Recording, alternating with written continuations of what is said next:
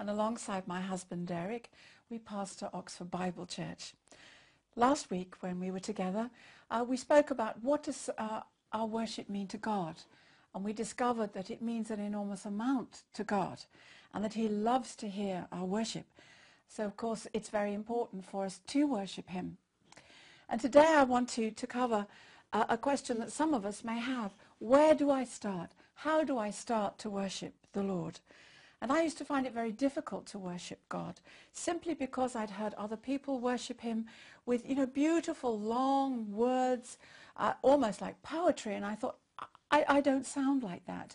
And I can't sing very well, so singing was out of it. But then I discovered that God wants to hear from the heart. And it really doesn't matter how we sound, as long as it's coming from our heart. That's what God looks at. And I remember on one occasion in our children's church, I asked one of the children to pray for another child. And she had a little stutter, and she stuttered and stumbled her way through the prayer, but it was so anointed. Oh, the presence of the Lord was so manifest. It really taught me a very strong lesson. God looks at the heart, and it doesn't matter if we struggle and stumble. It doesn't matter if we sing out of tune to the Lord. He loves us, and he loves to hear our worship coming from our heart. And it's good for us to be honest with the Lord. And we need to get alone with him. We need to have a place that we set on one side to be alone with him. And be honest with him. Say, Lord, I really don't know how to worship you. I want to learn. Please teach me. And the wonderful Holy Spirit, he will teach us. Jesus said that he will guide us into all truth. He will teach us. He will comfort us. He will help us. He is the helper. And I feel that Psalm 100 is a very helpful psalm. It's rather like a road plan into the presence of the Lord. Just to give you some background information before we read that portion of Scripture. First of all, there is the tabernacle had three parts. There was the outer court, which was fairly unrestricted. Any Gentile who had converted to Judaism could go there. And then there was the inner court, the holy place, which was more restricted. That was Jews only. And then there was the Holy of Holies, into the presence of Almighty God. And only the high priest could go into the Holy of Holies once a year, carrying the blood of a perfect animal that had no blemish, and it was for the sins of the whole nation. And that was just once a year. And he would go through the veil to the Holy of Holies. And that's where the Shekinah glory of God, the manifest presence of God, rested above the mercy seat. The mercy seat was atop the ark, and that's where the presence of God was. We need to remember that when Jesus died on the cross, he cried out, "It is finished." And at that very moment, in Jerusalem, in the temple, the veil was torn from top to bottom. It wasn't a flimsy little thing. It could have been about 4 inches thick and about 30 feet drop. And it was torn top to bottom. It was totally supernatural. God himself tore that curtain. And no human being could have done it. And it really represented the sacrifice that had happened when Jesus' body was broken. He paid the price. Our sins have been paid for by his beloved Son, Jesus Christ. God had come to be with his man. Now and forevermore, man has unrestricted access into the presence of God through the precious blood of our Lord Jesus Christ. Let's look at the three ways that are revealed in Psalm 100, how we enter in to the presence of God. It's Psalm 100, verse 4 and 5. Enter into his gates with thanksgiving, and into his courts with praise. Be thankful unto him, and bless his name. For the Lord is good, and his mercy is everlasting, and his truth endureth to all generations. We enter into his gates with thanksgiving. That's where the gates, the entrance was. This is where we start. We start with thanksgiving. It is so good to remember the good things that God has done for us. I used to tell the children, the attitude of gratitude brings God's blessings in a multitude. A thankful heart is the foundation to a life of worship. We don't want to be someone who just pops into church and has a little bit of a sing-song, and that's what we think of as worship.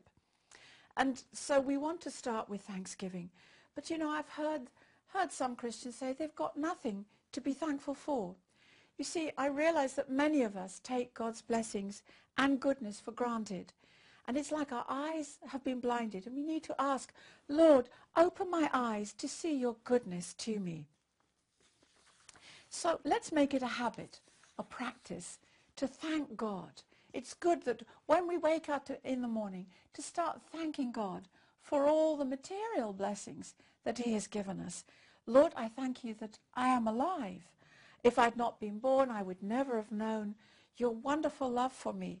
I would never have had the opportunity to spend eternity with you. Thank God if you're free from pain. Thank God you're free from pain. That you're whole, that your mind is sound, that you are born again, that you can see, that you can hear, that you can walk, that you can talk. I lost my voice once, and it was so frustrating not to be able to communicate with people. That I have a job, I have food to eat. Oh, they're on and on and on. There are so many things to thank God for. And then move to spiritual blessings. That I am a new creation in Christ Jesus. That every sin and every act of rebellion of mine has been paid for by Jesus. The slate has been wiped clean. My past has gone forever. And I'm never, ever going to experience hell. Oh, we should be so grateful to God that we're never, ever going to experience hell. That we're going to spend eternity in ecstasy in the presence of the Lord. That, Father, thank you that you gave your most precious gift, your beloved Son. And thank you for your word, which cannot fail. Thank you for your precious Holy Spirit, who guides me, who protects me, who teaches me, who strengthens me through all my life. Thank you for your holy angels. Thank you, Father, that you've given me an open invitation to come into your presence at any time, any day. Thank you, Father, that you're always pleased to see me. You know, sometimes when you see some people, you can tell they are not pleased to see you. How do you feel? You feel rejected. But God is always pleased to see you. His arms are open wide. My child, I am so thrilled to see you. So many of us focus on what we do not have. And when we start focusing on what we do have, our whole attitude to life will change for the positive.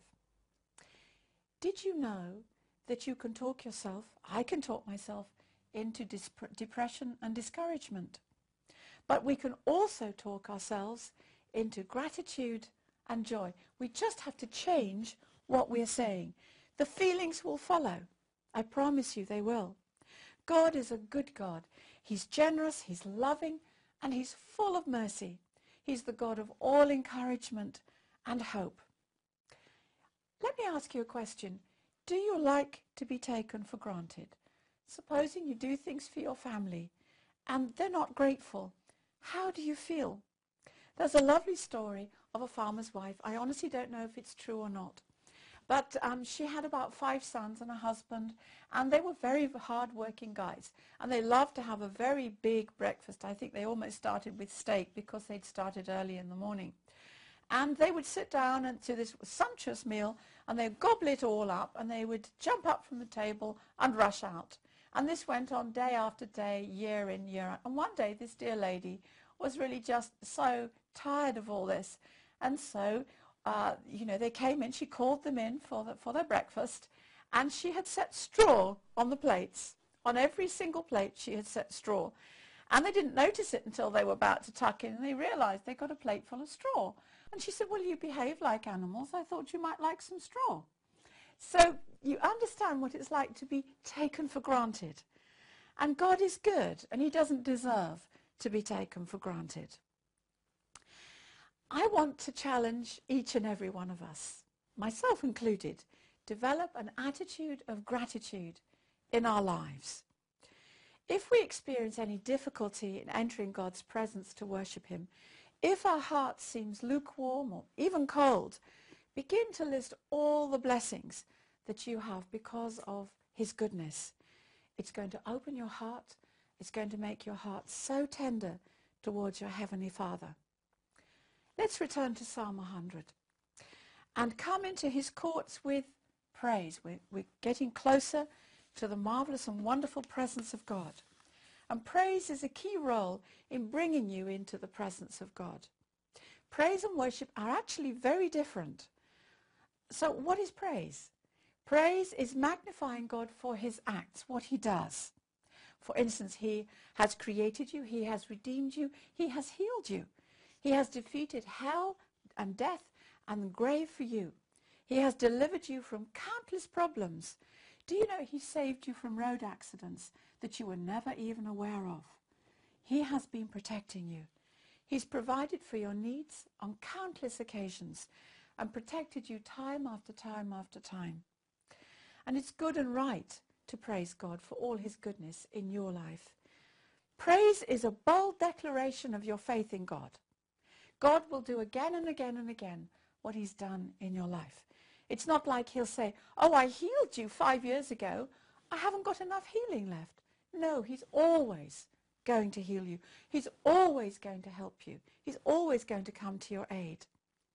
Praise often calls things that are not yet in existence as though they were.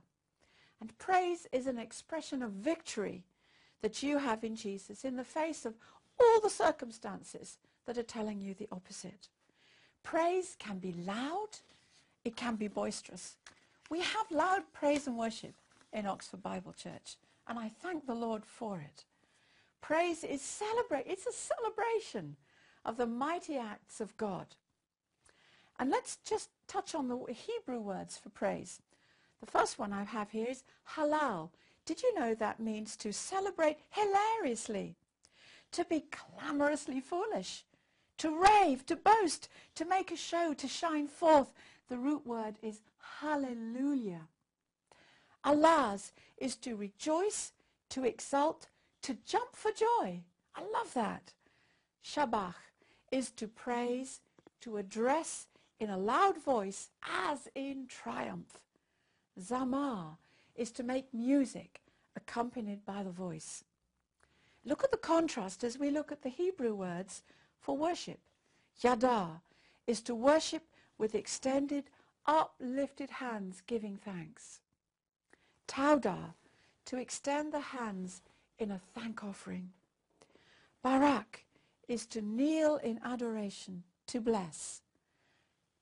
Shabach is to prostrate in homage, as a servant or a slave would prostrate before the master.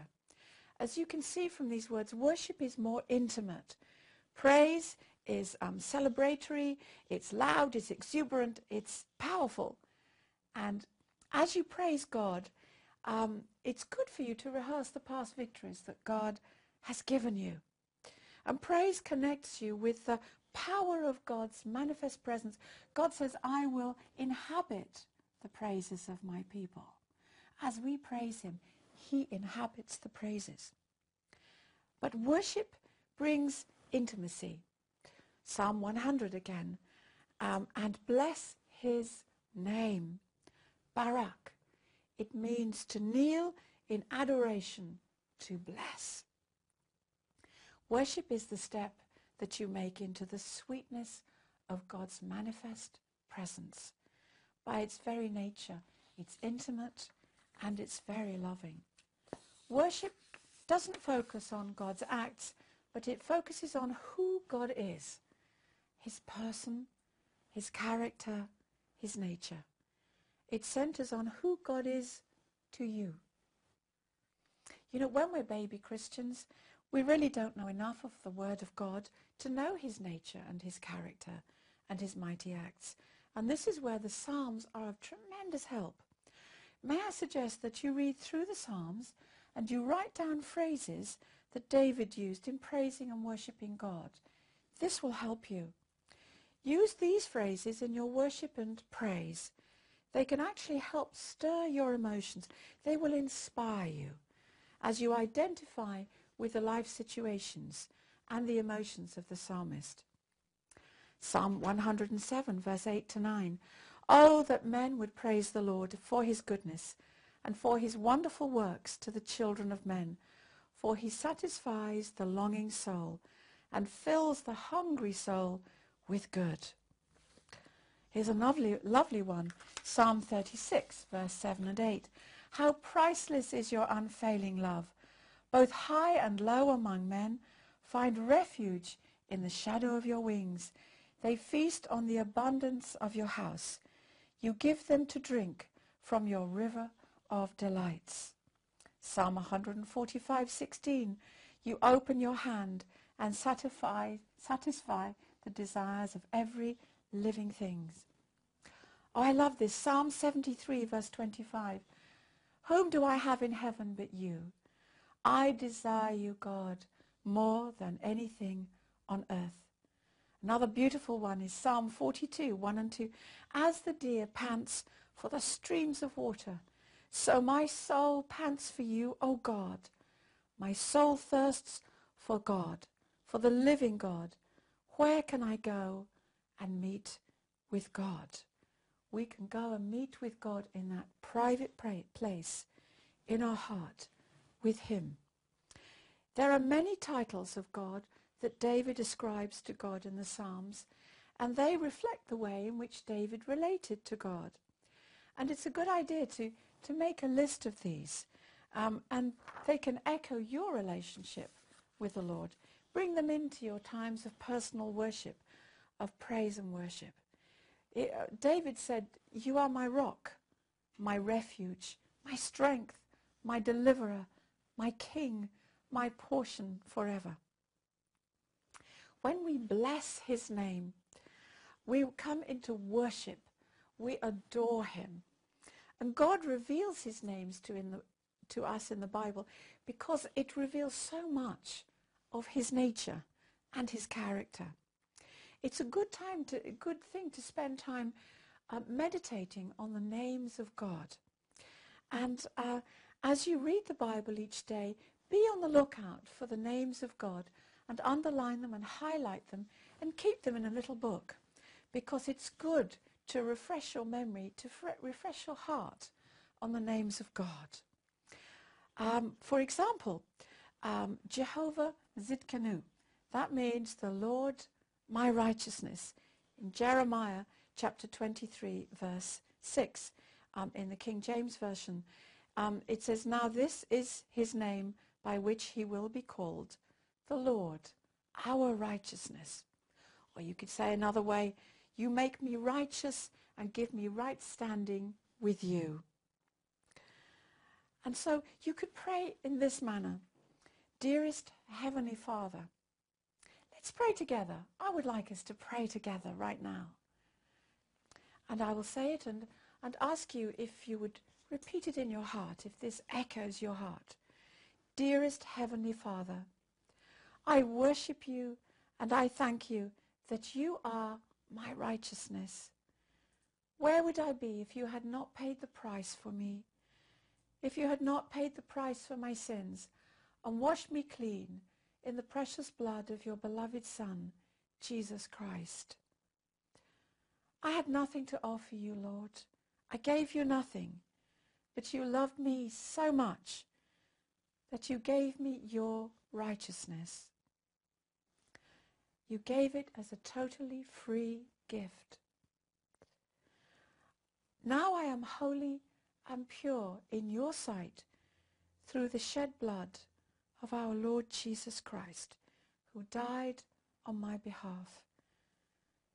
Lord, you gave your Son to die for me, even when I did not love you.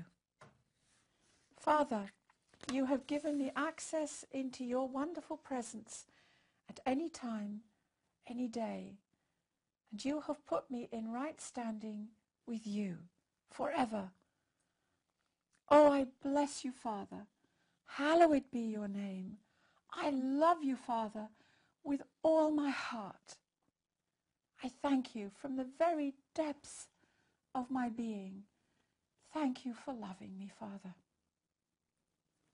You see, by putting God's names and title into your own words, they become full of meaning, and you can use them to express your love and your appreciation to the Lord.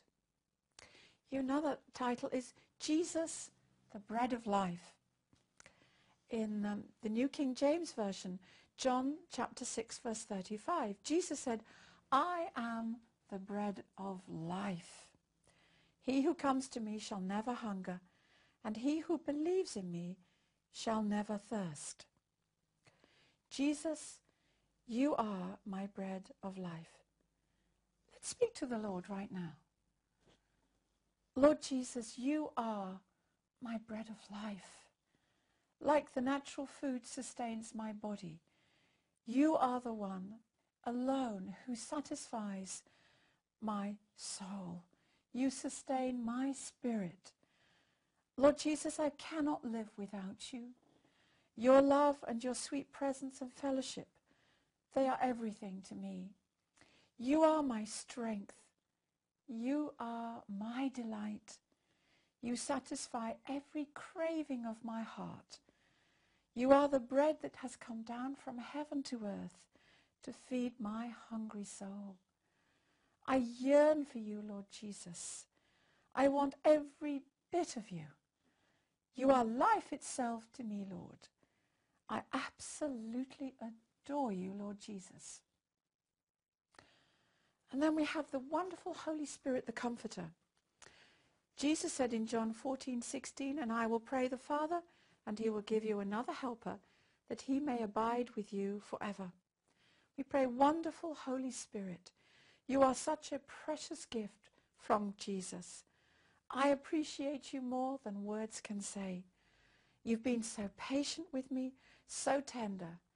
Your love and your kind dealings with me have been so wonderful. You are so kind to me.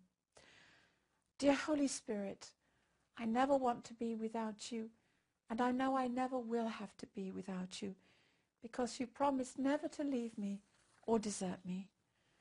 Dear Holy Spirit, you've been my faithful companion. You've been my friend, my teacher. Your constant presence and strength within assures me that I will never ever be alone again. Precious Holy Spirit of God, you are so beautiful, and I love you so. As you constantly behold him in this way, you will be changed into his image. God bless you and fill you with all his joy and peace. May you have the most wonderful times of fellowship with the Lord. God bless you.